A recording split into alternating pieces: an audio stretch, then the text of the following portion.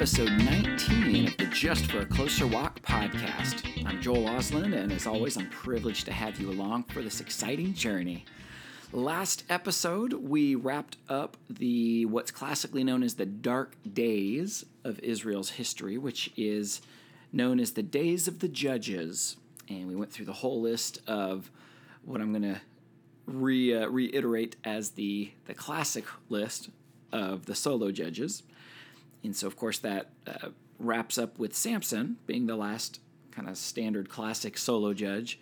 And the reason I express it that way is because Eli the priest was actually a judge after Samson. And so he judged Israel for 40 years, and then also Samuel the prophet, who also served under the priest, also served as a judge in Israel. So it's those were the couple of exceptions there at the end of the season or the era, the age of the judges in Israel's history. And as dark of the days as those were, I love the ray of light that we see in the book of Ruth.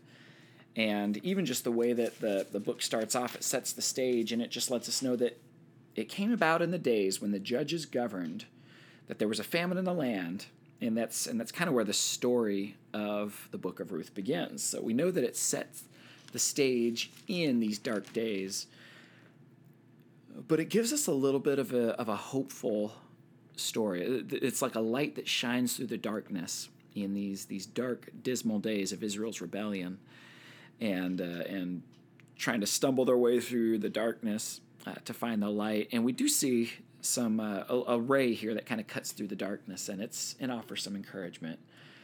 And I just love the overview that the events recorded in the book of Ruth, even though they take place during the dark years of the judges, this book offers encouragement and hope to those who decide to follow God.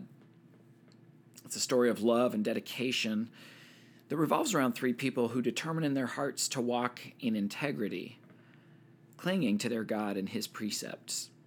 Three people who know who their king is and want to do what is right in his eyes. And I won't spend too much time on the book of Ruth. It's a very familiar story to many of us in the church. But a few high points. The whole book starts off, and it's a relatively short book. I think it's 4 chapters.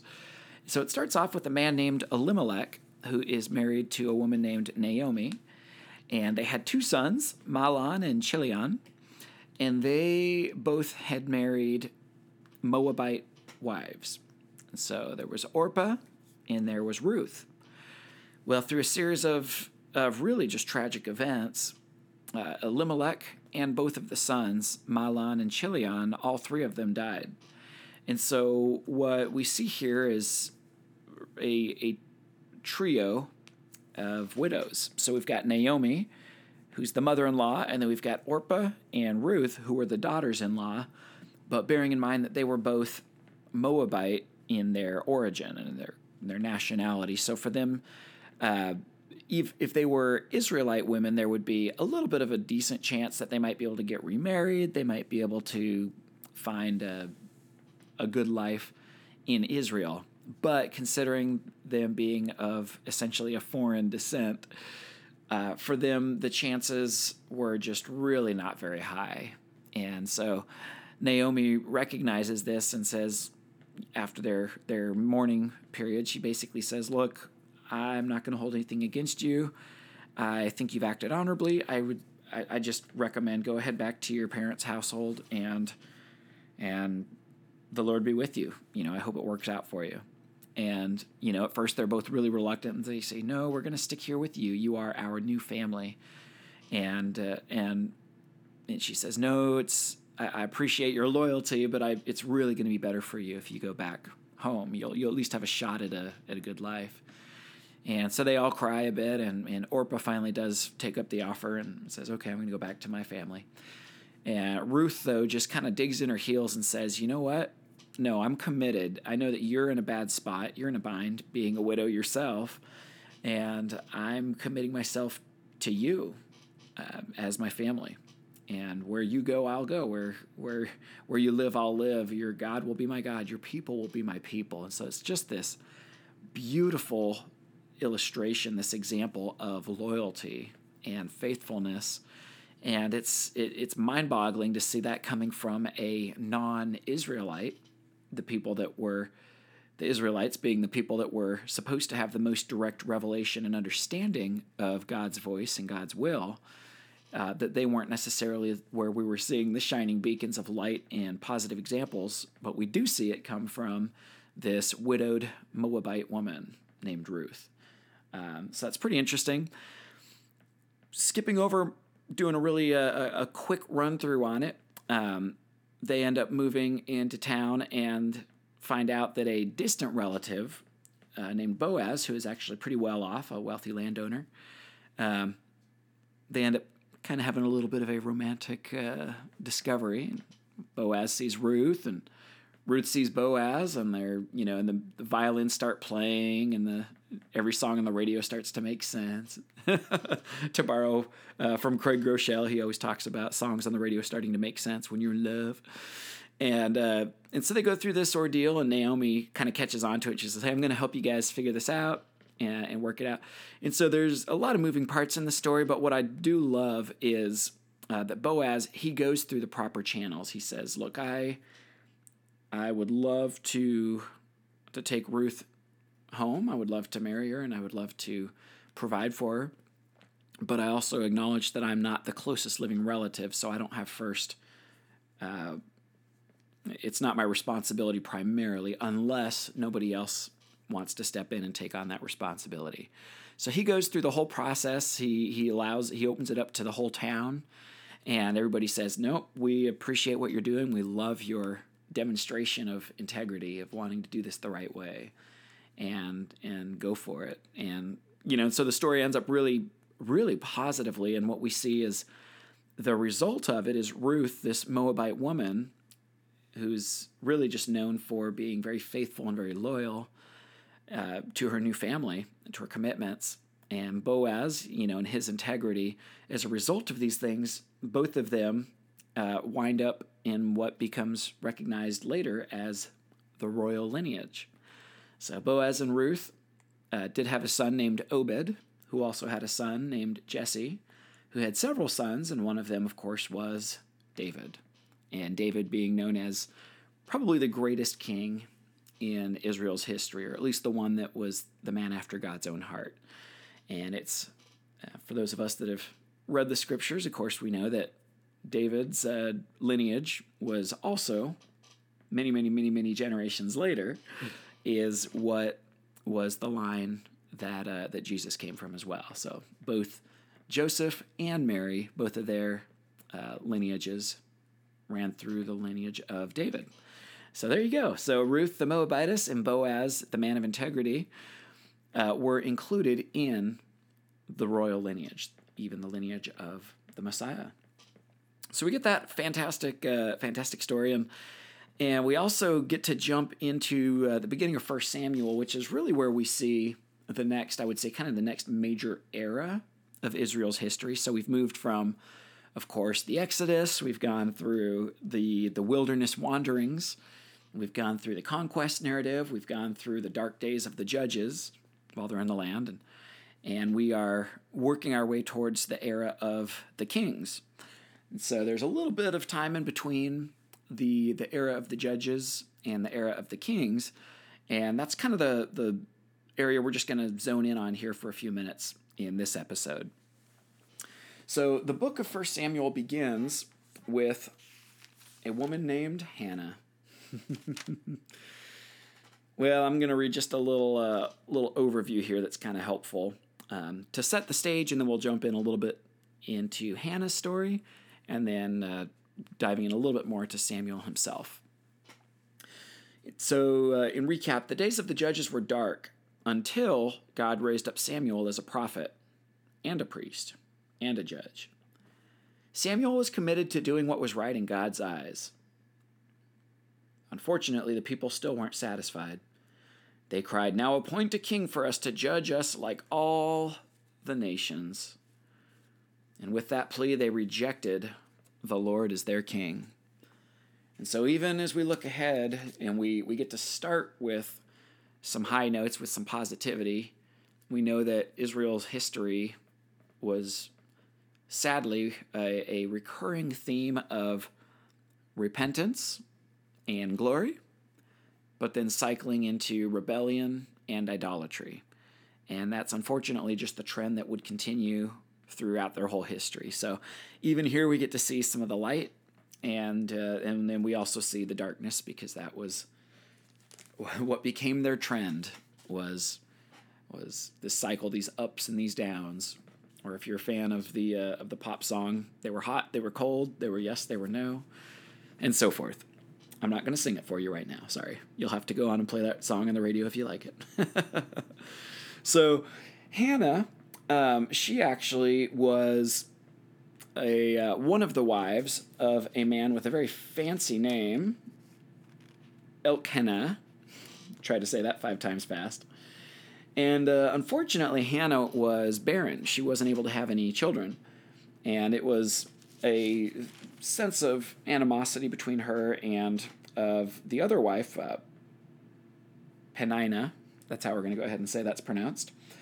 And unfortunately, Hannah, her heart was right. She wanted to honor God. She really did. And in their culture and in those days, to be able to bear children and to be able to raise up a son specifically was one of the greatest ways for someone like Hannah to feel vindication or validation, and to provide a value, a lasting value, a heritage to the family name. And so for her to not be able to bear children was really, really tough. And so she does. She goes to when they're at the house of the Lord doing their offerings, and she's in there and she's praying, and she's kind of secretly off saying, Lord, if you would just give me a son, I would even commit him into your service here to serve underneath the priest, who's Eli at the time. And lo and behold, God answers her prayer, and she ends up bearing the son Samuel. And so when he's old enough, she does place him in the care of Eli. And it is just a beautiful dedication. And therefore, Samuel is raised and grows under the service, or in service, under the tutelage of Eli the priest. So that's kind of how the story begins. And there were, unfortunately, a couple of unsavory characters that enter into the story. And what's even more unfortunate is that they happen to be Eli's own sons. So he had his 2 sons, Hophni and Phinehas, which you would think would be good names for very priestly people. But what's very sad is we get a description in chapter 2 of 1 Samuel, down in verse 12. Now the sons of Eli were worthless men, and they did not know the Lord. And just let that kind of sink in. The sons of the priest did not know the Lord. My goodness. And we know that it's possible for somebody to go through the motions, to be even exposed to the truth, to be in service, in ministry of the house of the Lord, of the gospel, but that they could do all of these things without ever actually knowing or having a personal relationship with the Lord, which is very sad. And just a few other verses here, it just kind of summarizes that not only did they not know the Lord, but they were actually very, very wicked. And they were just known as doing great wickedness before the Lord. So sleeping with women when they came to offer their sacrifices, going out and just really, really producing a very, very bad testimony of what it looks like to serve in the house of the Lord. So Eli does confront his sons on a number of occasions. He says, look, the report I'm hearing about you is not good. It's circulating all around the people. Everybody knows. He says, look, if you sin against another person, I mean, that's one thing. But if you right now, you're sinning against God. So who could mediate or intercede for you? But the sad thing is that they just hardened their hearts. Down in verse 25, it says, they would not listen to the voice of their father. They would not listen to the voice of their father. They responded to the truth by trying to ignore it, by trying to deflect it, by even trying to be combative against it. So that's the darkness. Meanwhile, the boy Samuel was growing in stature and in favor with both the Lord and with men, which you might recognize that phrasing from Luke chapter 2, when the same thing is said about Jesus in his formative years. There you go. Kind of a fun tie-in, a fun connection. All right, so we've set the stage. We see that Eli's sons are very, very wicked. We see that the people are still kind of in this era of darkness, the dark days of the judges, and they are very, very hit or miss about their repentance, about whether they are going to be honorable and going to be faithful to serving God, or if they are going to be worshiping all of the idols of all the lands around them. So in this particular season, they were definitely very much, the Israelites were very much still worshiping Baal and Asherah and all of the Canaanite gods and all of the idols of the land around. So they were just completely being unfaithful to the Lord. So that's still the stage, that's still the tone for where we are. And so what's interesting is, after hearing all of this context and hearing about Hophni and Phinehas, we do down at the bottom of chapter 2, we get this encouragement. And this is basically God speaking through one of his messengers to Eli the priest about Samuel. And he says, "I will raise up for myself a faithful priest who will do according to what is in my heart and in my soul." He says, I'm going to do it, regardless of your intervention, which I hope you still do. Intervene and encourage your sons to repent and to come back to being faithful ministers and faithful worshipers. He says, but regardless of if it's that way or if it's another way, I will raise up for myself a faithful priest who will do what is according to what is in my heart and in my soul. So that might remind you a little bit of the general thought or theme when God was interacting with Moses, through Moses, to Pharaoh back in the Exodus narrative and saying, look, Pharaoh, you can choose to work with us or you can try to work against me. Ultimately, this is what's going to happen. I will be magnified. I will be glorified. And my people will be coming out of your land one way or another.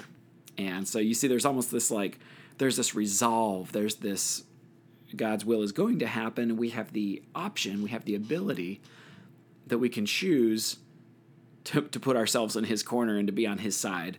Or we can choose to find ourselves opposed to him, which is never what I would recommend.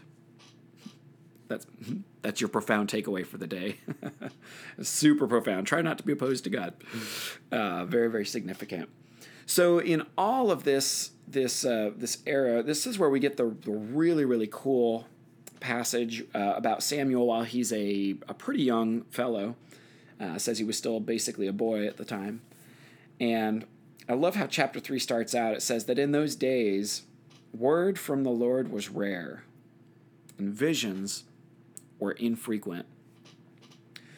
And so what happens is basically God calls out to Samuel, and this is when Samuel was lying down in the temple, in the same area where the ark was, and he calls out to Samuel, and Samuel responds, here I am. And so he goes to Eli, and he says, here I am, you called me. And Eli, of course, was asleep, and he wakes up, he's like, what are you talking about? I didn't call you. No, go to sleep. And oh, okay. He goes back to sleep, and then God calls him again, and oh, yeah, here I am. Come, you called me.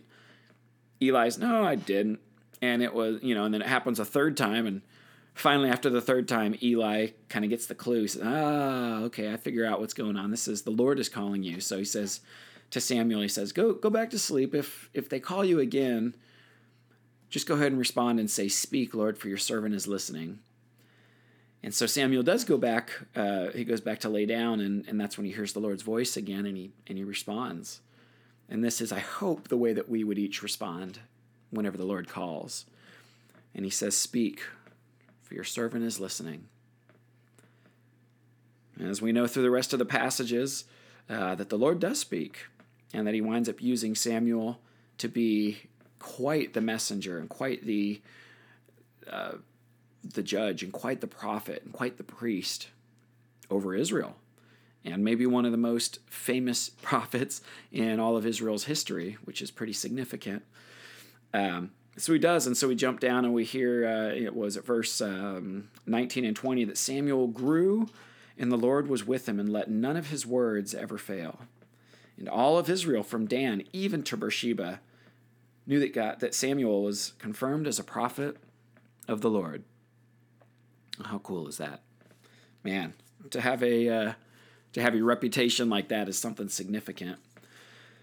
And I was going to go a little bit further in 1 Samuel, but basically this next passage is so fantastic. Well, there's a sad part, but then there's a fantastic part after it. And I thought, I'm just going to actually read a lot of the text here through, because I think the text states it better than it could be paraphrased. So we'll set the stage. So this is right around the same time. This is when the people were getting ready to go fight with the Philistines again, naturally. And so we'll start chapter 4, verse 1. Now Israel went out to meet the Philistines in battle and camped beside Ebenezer while the Philistines camped in Aphek. The Philistines drew up in battle array to meet Israel. And when the battle spread, Israel was defeated before the Philistines, who killed about 4,000 men on the battlefield. And when the people came into the camp, the elders of Israel said, "Why has the Lord defeated us today before the Philistines? Let us take to ourselves from Shiloh the ark of the covenant, that it may come among us and deliver us from the power of our enemies." And we have to pause there, because that, I think, is a significant point that we could easily miss. Notice that the people of God, the Israelites, they did not seek the Lord. They didn't seek the Lord's presence, but rather they sought the ark's presence. That sank in.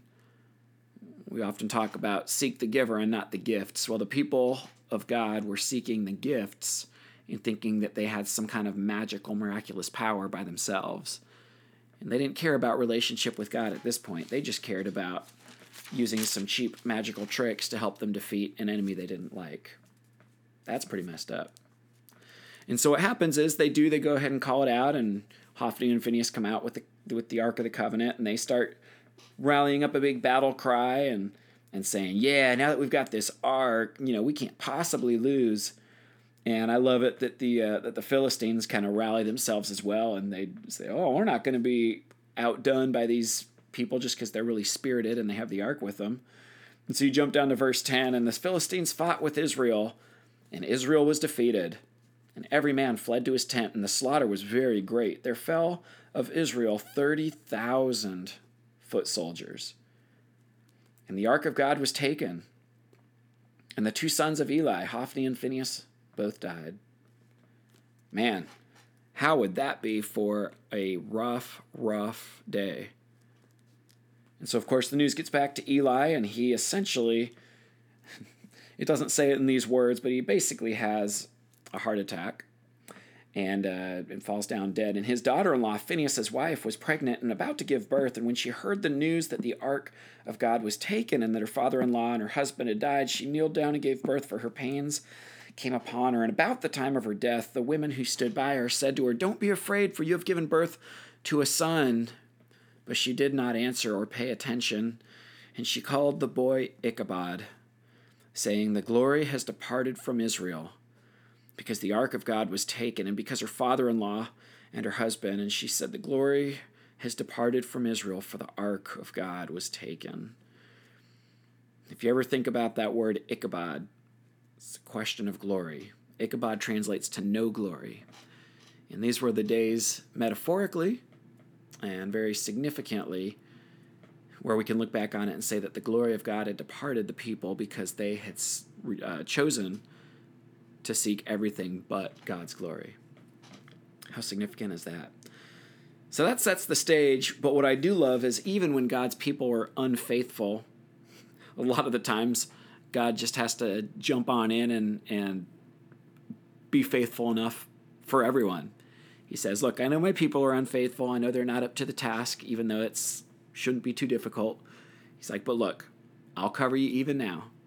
And so what happens is the Philistines, they go ahead and take the ark and they bring it into their camp, and this is just absolutely spectacular. And this is where we'll pick up in the text, and we'll read a good little passage here. So, this is in 1 Samuel chapter 5. You're gonna love it. This is so good. Okay, so the Philistines took the ark of God and brought it from Ebenezer to Ashdod. Then the Philistines took the ark of God and brought it to the house of Dagon and set it by Dagon. And really quickly, if you're not familiar, Dagon in Philistine religion, Dagon was considered the father of Baal. So there you go. So they took the ark of God, brought it to the house of Dagon, and set it by Dagon. So when the Ashdodites arose early in the next morning, behold, Dagon had fallen on his face to the ground before the ark of the Lord. And so they took Dagon and set him in his place again. But when they rose early the next morning, behold, Dagon had fallen on his face to the ground before the ark of the Lord. And the head of Dagon and both the palms of his hands were cut off on the threshold, and only the trunk of Dagon was left to him. Therefore neither the priests of Dagon nor all who enter Dagon's house tread on the threshold of Dagon to the Ashdod to this very day. Now the hand of the Lord was heavy on the Ashdodites, and he ravaged them and smote them with tumors, both Ashdod and its territories.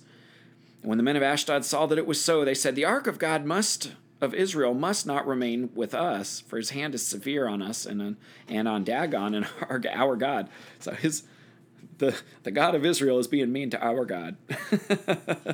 So they sent and gathered all the lords of the Philistines to them and said, what shall we do with the ark of the God of Israel? And they said, let it be brought around to Gath. And they brought the ark around to Gath. And after they had brought it around, the hand of the Lord was against the city with a very great confusion. And he smote the men of the city, both young and old, so that tumors broke out on them. So then they sent the ark of God to Ekron. And as the ark of God came to Ekron, the Ekronites cried out, saying, they have brought the ark of God of Israel around us to kill us and our people. Therefore they sent and gathered all the lords of the Philistines and said, send the ark of the God away to Israel. Let it return to its own place, that it will not kill us and our people. For there was deadly confusion throughout the city, and the hand of God was very heavy there. And the men who did not die were smitten with tumors, and the cry of the city went up to heaven. Now the ark of the Lord had been in the country of the Philistines for 7 months. And the Philistines called for the priests and the diviners, saying, what shall we do with the ark of the Lord? Tell us how we shall send it to its place. They said, if you send away the ark of God of Israel, do not send it empty. You shall surely return to him a guilt offering, and then you will be healed, and it will be known to you why his hand is not removed from you. And they said to him, what shall the guilt offering be, which we shall return to him? And he said, 5 golden tumors and 5 golden mice, according to the numbers of the lords of the Philistines, for one plague was on all of you and on your lords. So you shall make likenesses of your tumors and likenesses of your mice that ravage the land, and you shall give glory to the God of Israel. Now let that set in. Good grief. This is the Philistines, the pagan priests and diviners, talking a whole lot more about giving glory to the God of Israel than God's own chosen people, the Israelites, did. Where we just read about Ichabod, where is the glory? The glory has departed from Israel because they didn't seek God's glory. Well, here God is moving amongst this pagan nation, this people and their own pagan priests and diviners, and they are the ones that are saying, give glory to the God of Israel. Give him a guilt offering. Perhaps he will ease his hand from you and from your gods and from your land. Why then do you harden your hearts as the Egyptians and the Pharaoh hardened their hearts? When he had dealt severely with them, did they not allow the people to go? And then they departed. Now therefore take and prepare a new cart, and 2 milch cows on which there has never been a yoke, and hitch the cows to the cart, and take their calves home away from them. Now take the ark of the Lord, place it on the cart, put the articles of gold which you have returned to him as a guilt offering in a box by its side, and send it away that it may go. Watch, if it does go up by the way of its own territory to Beth Shemesh, then he has done us this great evil. But if not, then we will know that it was not his hand that struck us, and that it happened to us by chance. So they did so. They took the 2 milch cows, hitched them to the cart, shut up their calves at home. They put the ark of the Lord on the cart, and the box with the golden mice and the likenesses of their tumors. And this is hilarious. And the cows took the straight way in the direction of Beth Shemesh, and they went along the highway, lowing as they went. And sometimes you just got to wonder how awesome it is that significant detail was added in the Holy Scriptures, that the cows were lowing as they went. I think this is hilarious. Hopefully you're enjoying just going through the Scriptures and letting them be spoken, letting the Scriptures speak to you. I think that's awesome. So they went straight along the highway, lowing as they went. Didn't want to take any of those, slow country roads. Got to take the highway. And they did not turn aside to the right or to the left. And so the lords of the Philistines followed them to the border of Beth Shemesh. Now the people of Beth Shemesh were reaping their wheat harvest in the valley, and they raised their eyes, and behold, they saw the ark, and they were glad to see it. And the cart came into the field of Joshua the Beth Shemite, and stood there, where there was a large stone. And so I just thought that has to be one of the most hilarious series of events ever recorded in Scripture, and yet it's fantastic. That God basically put it in the minds of these cows to go exactly where they needed to go, to take the highway, lowing merrily as they went, and then to stop precisely in the field of Joshua the Beth Shemite. Isn't that fantastic? And what we did actually see, we will end it on a high note for this episode, is right after this, when the ark is returned to Israel, the people do throw a great celebration, and they offer burnt offerings to the Lord, and they basically do have a big repentance. Samuel comes in and he says, look, it's time for you guys to return to the Lord with all your heart. And so they did. And so they removed the Baals and the Ashtoreth, and they served God alone. And so that's the cycle. We'll end on a high note again, knowing that there's a whole lot more of Israel's history that's going to have its downs and its ups. And so we'll have plenty of time to get to those as well. So hopefully that's helpful. Major takeaways, I would definitely encourage us again to speak or to respond when the Lord speaks to us, to say, speak, Lord, for your servant is listening. And to know that if we... it reminds me of Jesus' words. It says, look, if my people aren't going to be faithful, even these rocks can develop a voice. The trees can cry out to give glory. So let us not require the trees and the rocks to cry out. Let us not require the pagans and their priests to be the ones that are offering glory to our God. Let us be the people that are faithful to walking faithfully with our Jesus and to giving him the glory, and that we would not be a people like Ichabod, saying, where is the glory? But instead that we would be a people known as emanating the glory of God everywhere we go, where we're engaged and influential. We'll leave it there for this episode, and we'll look forward to picking it up shortly again, picking back up with good old Prophet Samuel, and jumping into the era of the kings. Hope you have a fantastic week. Continue to walk closer and closer with Jesus each day.